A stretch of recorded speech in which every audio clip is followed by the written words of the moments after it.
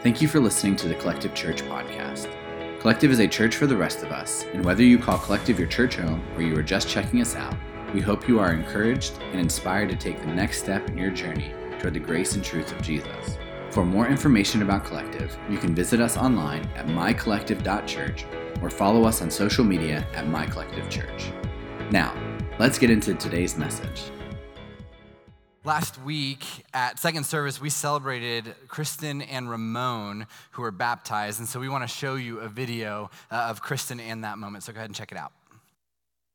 I believe that Jesus is the Christ, the Son of the living God, my Lord, and my Savior. Upon that confession of faith, I now baptize you in the name of the Father, the Son, and the Holy Spirit.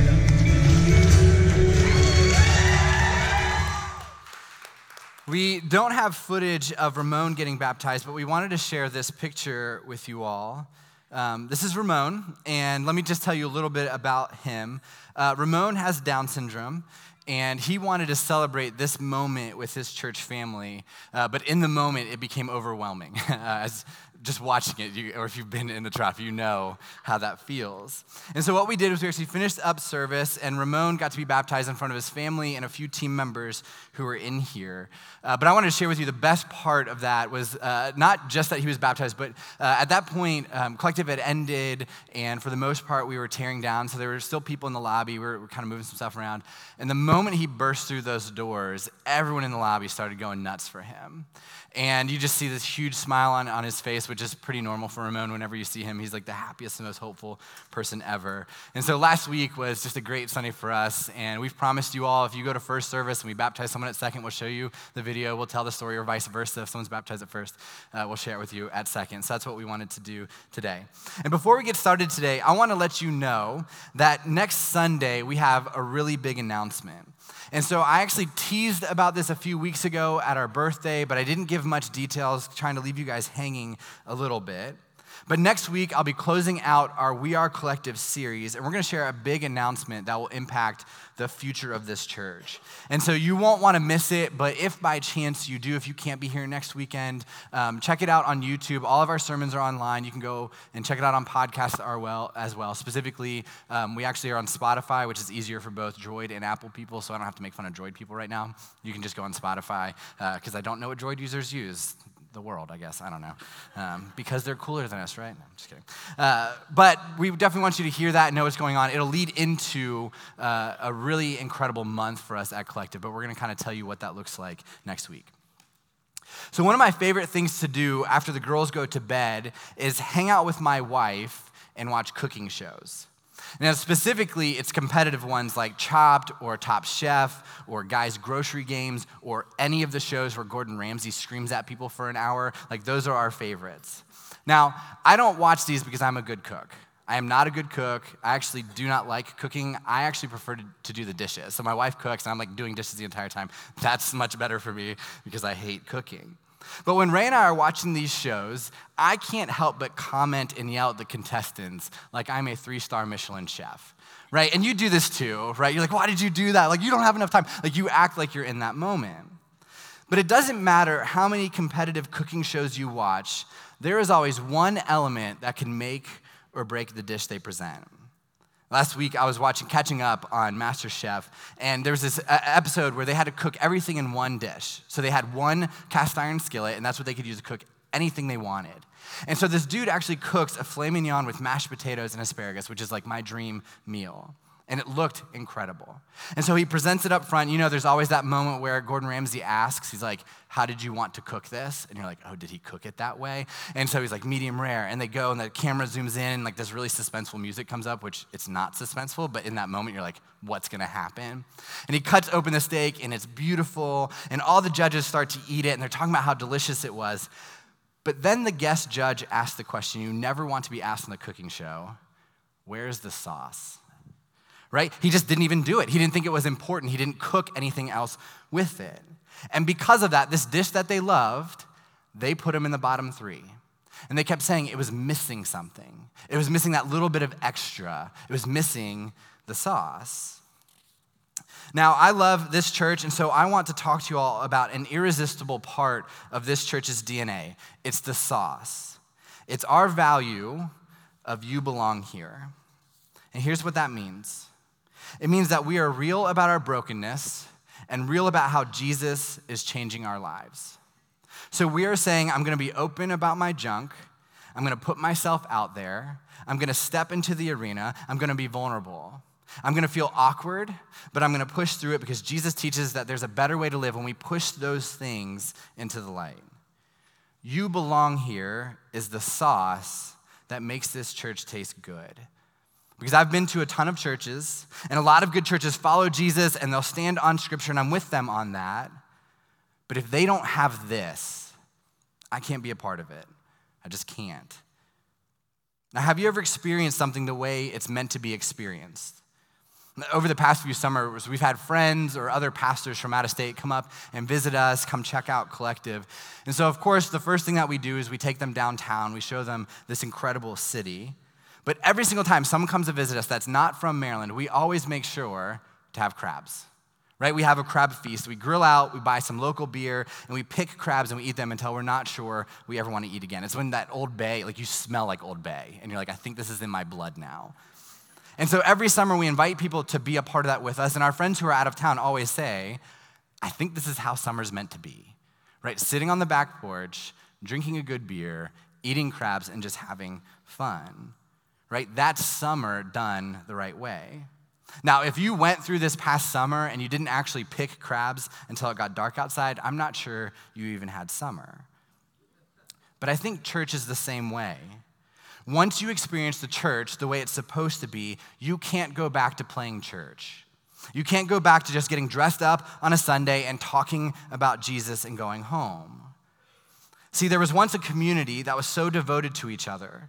They found grace and truth in Jesus. They realized they didn't deserve it, so they lived in authentic community with one another.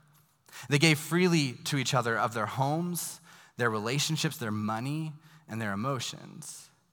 When they fell, they would be picked up. When they struggled, they would pray. When they messed up the same way for the 100th time, they would hear, we're not giving up on you. They were tied to each other in a way that once you had experienced it, you couldn't go back to life as usual. The early church didn't have marketing campaigns. They didn't have outreach events. They didn't have a sick social media experience. They just lived in such a way that when people saw it, they said, that's what I want. And because of that, we see in the book of Acts that every single day people saw that, decided they want that, and every single day people were making decisions to follow Jesus. And Collective, I've got to tell you, that's what I experience here.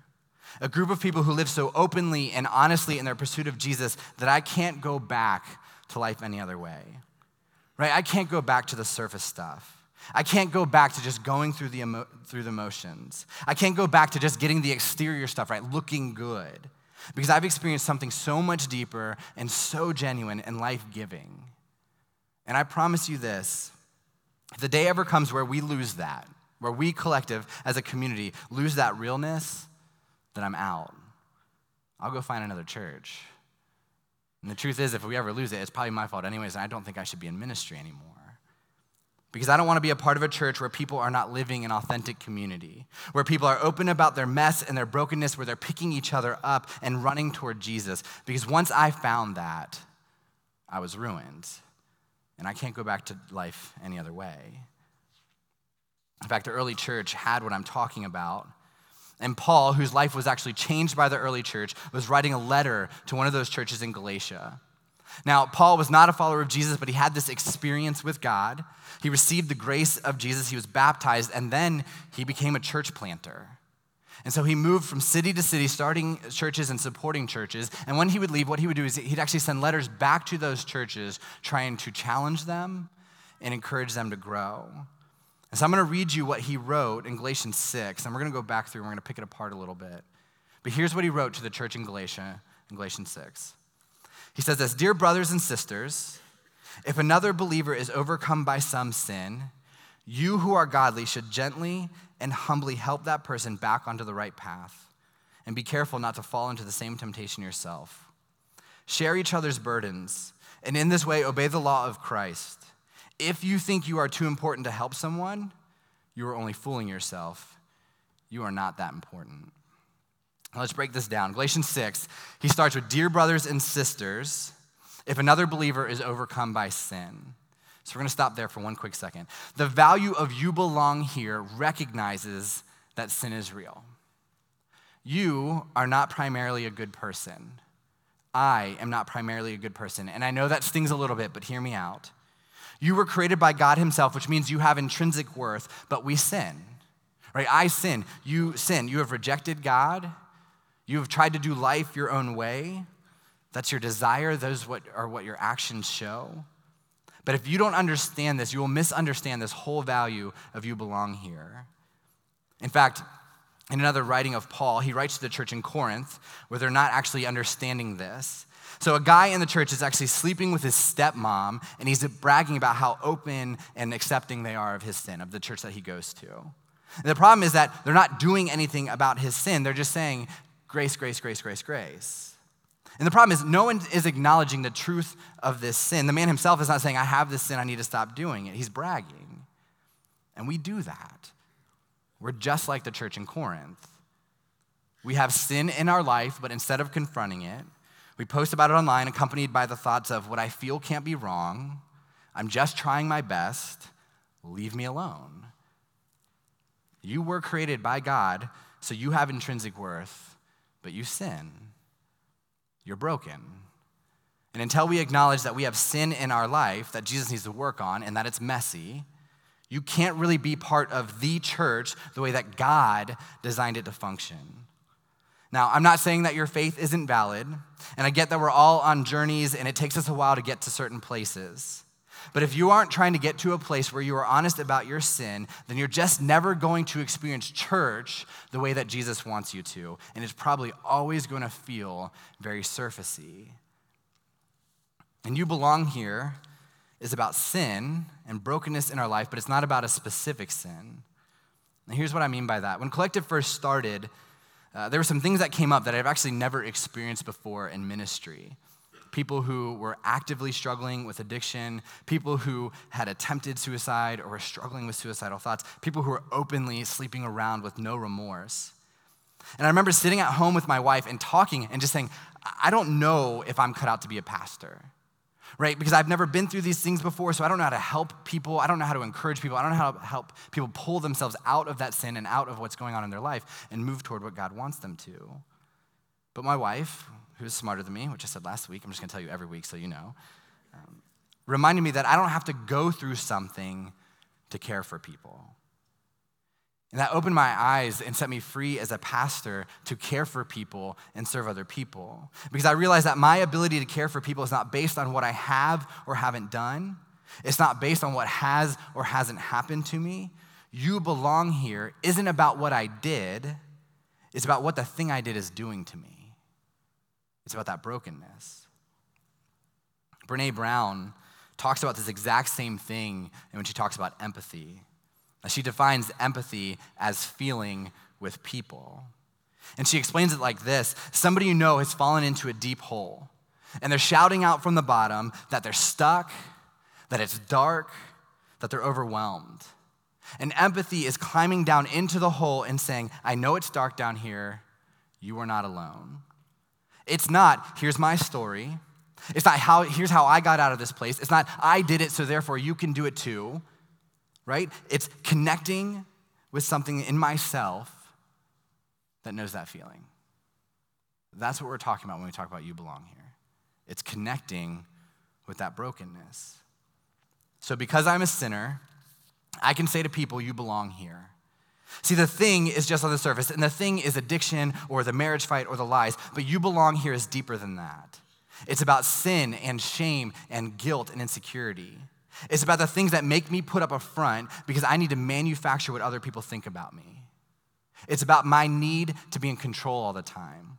It's about the shame that comes back up to the surface at every major milestone in my life.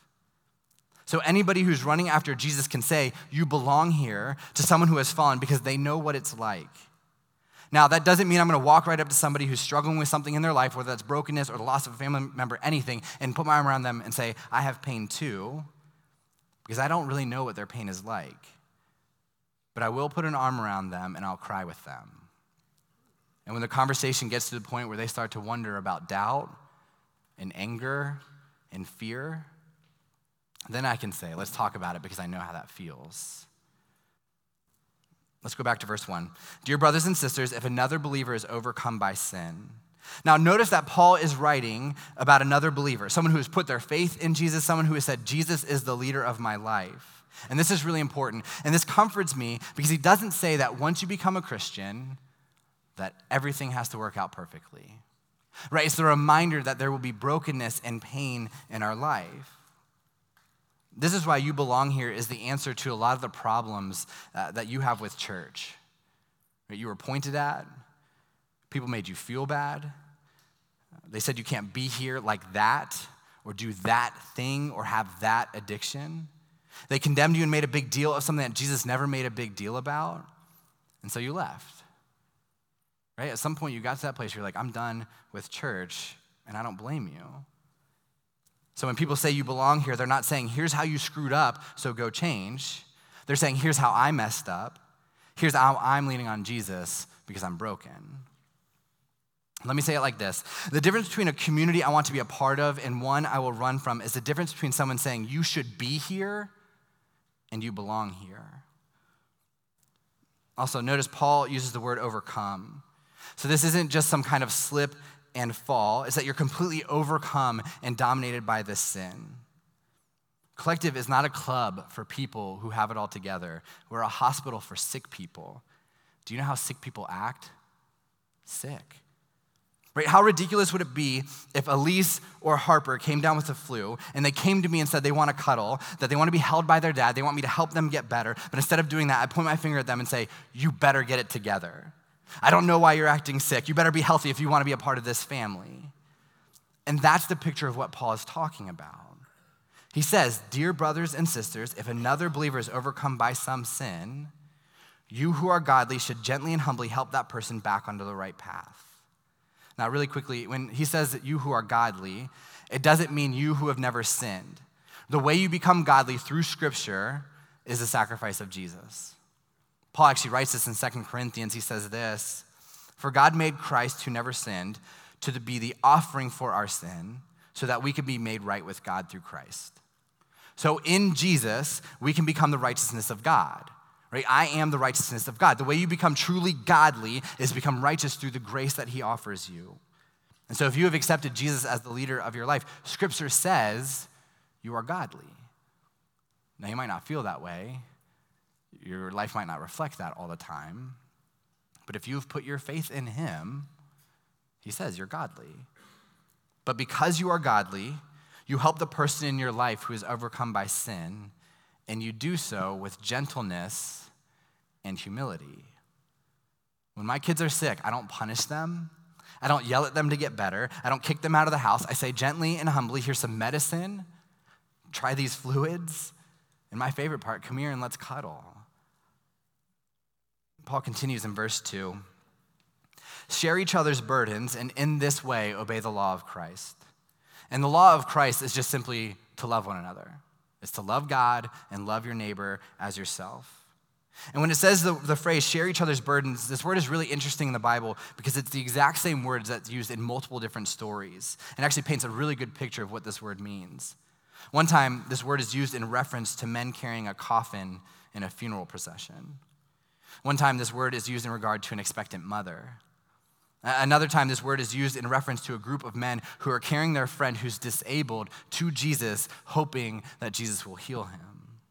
So every time this word is used in Scripture, it's not talking about a little thing going on in our life. It's a big burden. It's difficult. It's hard to carry. Being open about your brokenness is hard. You belong here as a value is hard to carry, and that's why it's rare. It's easier to have a community where everybody's goal is just to be nice and say, Jesus loves me, and go home. But Jesus wants to give you life to the full. And the thing that's keeping you from experiencing the life and the freedom and the hope that Jesus offered is sin. And what that looks like is that you're dealing with these difficult experiences that you've had. And here's the thing, you know this, when you deal with it, you usually have to deal with it over and over and over again. It's never one and done. Different parts of your life will bring these things back out. To be honest, a lot of this is probably dealing with your family of origin. It was how you were raised, how you weren't raised, who was there, who wasn't there, what was said, what they did, what they didn't do, but it's not limited to that. You Belong Here is all about addiction and loneliness, pain, failure, fear, insecurity, and the list goes on. And You Belong Here is hard. It takes work, and it takes community. And so let me ask you this, and some of you may need to listen to God right now. Who in your life needs a text today from you? Who do you need to call? Who do you need to cancel your plans for so you can take them out to dinner? There are burdens that you are being asked to carry, and other people are being asked to carry yours as well. And it may be inconvenient, and it may be difficult, but I bet they'll remember it. And I like the next verse a lot that Paul says, now I'm a direct person, but Paul is more direct than I am, so it makes me feel good about myself. And this is what he says in Galatians 3. If you think you are too important to help someone, you are only fooling yourself. You are not that important. Now, I like this verse, but this isn't the verse you post on Monday morning on Instagram for your Monday motivation. You don't see this cross-stitched on your grandma's throw pillow. And we have a lot of tattoos at Collective, a lot of Jesus tattoos at Collective. No one has this tattoo, right? But this is an important reminder. You need someone in your life that's going to remind you that you are not that big of a deal. For me, that's my 4-year-old. Elise reminds me that I'm not that big of a deal because here's what tends to happen on Sunday mornings or Sunday afternoons for me. So I work hard all week, lead this staff, we do church, I'll preach 2 sermons. It's great. Most of the time I'm like feeling pretty good about it. People afterward will come up and they'll say, hey, I've never heard it said that way, or this impacted me, or I'm gonna go do this thing. So I feel pretty good most Sundays. But then what happens is I get home, and as soon as I walk in the door, Elise is sitting on the couch, and as soon as I walk in and say hi to her, she goes, Dad, I'm hungry. I'm like, okay, I'll go get you a snack. So I go get her a snack. And while I'm doing that, she tells me that she has to go potty. And about a minute later, she's on the toilet yelling, Dad, I'm done. And that grounds me pretty quickly. She doesn't care that I'm the lead pastor of Collective. She doesn't care that I worked all week to write this sermon. She doesn't care that I preached 2 services. She only cares that I wipe her fast enough that she doesn't miss a part of her show. Right? Do you know that you are not that big of a deal? Do you have someone or something in your life that keeps you grounded? Now, one of the things for me is when I see people at Collective who serve on Sunday mornings, I'm reminded every single week that they don't think they're that big of a deal. There are people here every weekend that run entire teams at work, or run their own business, or manage multi-million-dollar budgets. They lead whole classrooms of influencers of the next generation during the week. There are people here that should tell you that they're called doctor. So Monday through Friday, they're a big deal. But come Sunday, they're waking up early to push bins. They're sitting on the floor playing with 3-year-olds. They're handing out programs. They're going over the song one more time. They recognize I am not that big of a deal. And for me, that motivates me. And here's why I say all this. You Belong Here is ultimately all about Jesus. We are selfish and we are sinful. But God sent his son Jesus to die for us. And if you trust him, he will take your sin and he will give you his perfection. And so today isn't just about what happened or what is happening. It's ultimately about what God is able to do in us. It's about grace and truth. It's not about wallowing in self-pity. It's not, I'm so messed up and so are you, and let's just sit in misery together. And it's also not the opposite, where you put on a facade every single week and you show up at church and you pretend like everything's fine, and as soon as you get in your car, you start crying because it's not okay. This is about how Jesus is changing us. It's about how Jesus is bringing grace to my pain and truth to my insecurity, and grace to my anger and truth to my fears. So we say you belong here because for reasons that we don't even fully understand, Jesus has said those same words to us when he invited us into a relationship with God. We do not belong in that relationship, but God looks right at us every single day and every single moment and says, you belong here. So if you are broken, if you have sin in your life that you can't get control of, we believe the best thing for you to do is give your life to Jesus. He loves you. He has always loved you, and he's been working everything in your life to get you to the point where you are ready to embrace him and the life that he has for you. I'm going to read one more scripture in Hebrews 4. This is what it says. It says, this high priest, where they're referencing Jesus, of ours understands our weaknesses, for he faced all of the same testings we do, yet he did not sin. So do you know what that means? It means that whatever you are going through, when you say to Jesus, I am struggling, he understands. So if you come to the end of your rope, if you try to do life by yourself and it isn't working, if you need somebody to help you, somebody who conquered death, who will never leave you, who will never forsake you, who will pick you up whenever you fall and show you a better way to live, who is returning one day to claim you as his own so your past is forgiven and your present has peace and your future is secure, then the thing that you need to do is give your life to Jesus. It's the same thing we say every single week. When you're in that place and ready to have that conversation, all you have to do is check off baptism on your connection card, and we will start to talk about it. We will wrestle with you about it. We will pray with you about it. I will answer any question that I can about it. Now, if you have accepted Jesus, it means you are a part of his community called the church. It means you have to take the risk to put yourself out there. See, everybody loves being part of a community where other people say you belong here, but it's hard to be the one to actually do it. Right? That's the perfect world. We'd love to be in that place, but it's on us to actually say it. And it's hard to do. And if you don't do it, we can't be that community. And so will you take a risk?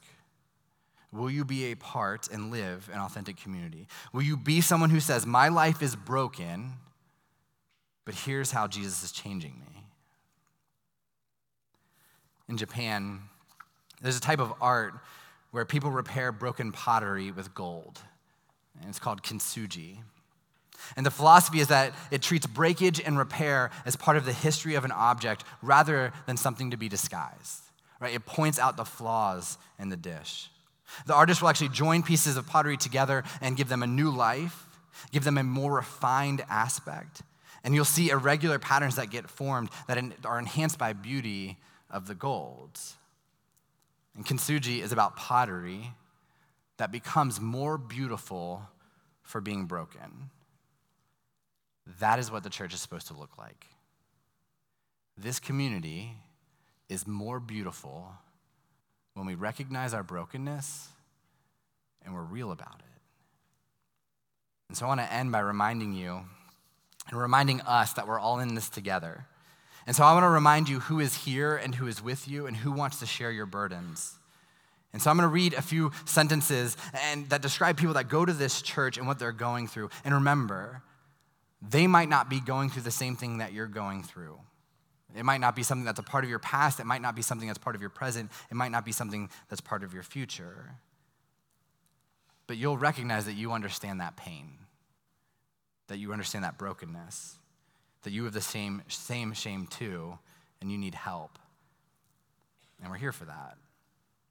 So here's some of the people that go to this church. There's someone here looking for a job, and each day that passes chips away at their self-esteem a little bit more.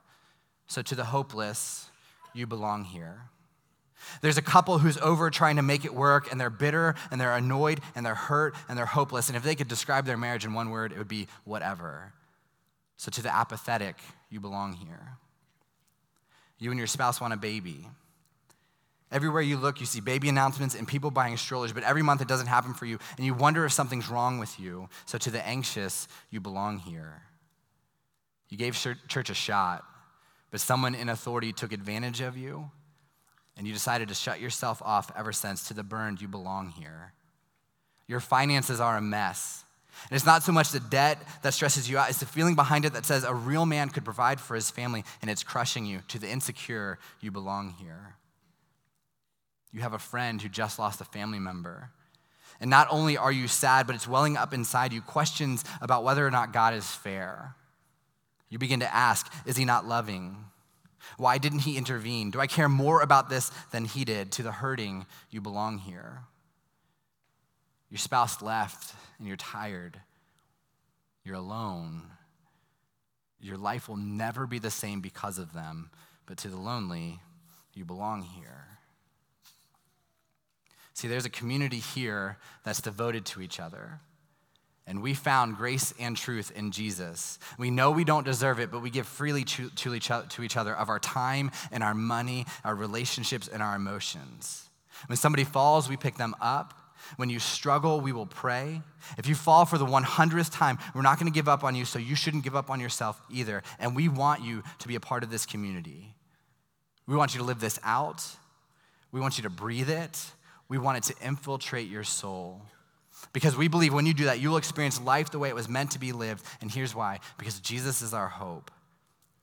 His church is our community. And this place is full of broken people. This place is full of messed up, sinful, selfish people. Now, we have intrinsic worth because God created us, and we have the choice to accept that grace and be redeemed by Jesus, to put our faith in him, to allow ourselves to have new life, which means we're godly. And so our goal is that every single person in this room helps each other gently and humbly. No matter how long it takes, we're here for you. And we know that we are more beautiful for being broken. And because of that, you belong here. Let's pray. God, it seems a little counterintuitive and counter-cultural to say we want the messiness. But God, we know that we're all broken. We're all messed up. We all have sin in our lives that's ripping us apart. So God, as a church, when we say we want to be that church that's messy and that's broken, God, we know that what we're really saying is we need you to heal us. God, that we need you in this place to give us new life, to give us forgiveness, to give us redemption, to give us restoration. So God, that's what we pray for. God, we pray for a community of people that are real and honest and authentic. God, that we don't pretend like we have it all together, but on Sunday mornings and during the week and whatever we do as a community, this is a place where you can show up and just be who you are, mess and all. God, that we don't have to pretend like everything's together because we follow you. God, that we can be honest about it and how you're working in our lives. God, help us be that church. Help us be that community. Help us be the type of people that are so in tune to our brokenness and our sin that when other people come into our life, we can say, hey, you belong here. And we know that because we're broken and we need you. God, we pray for that. God, we pray that's the core of who this church is forever. God, that will always be the messy church because that means you're working in our lives. God, we love you and pray these things in your name.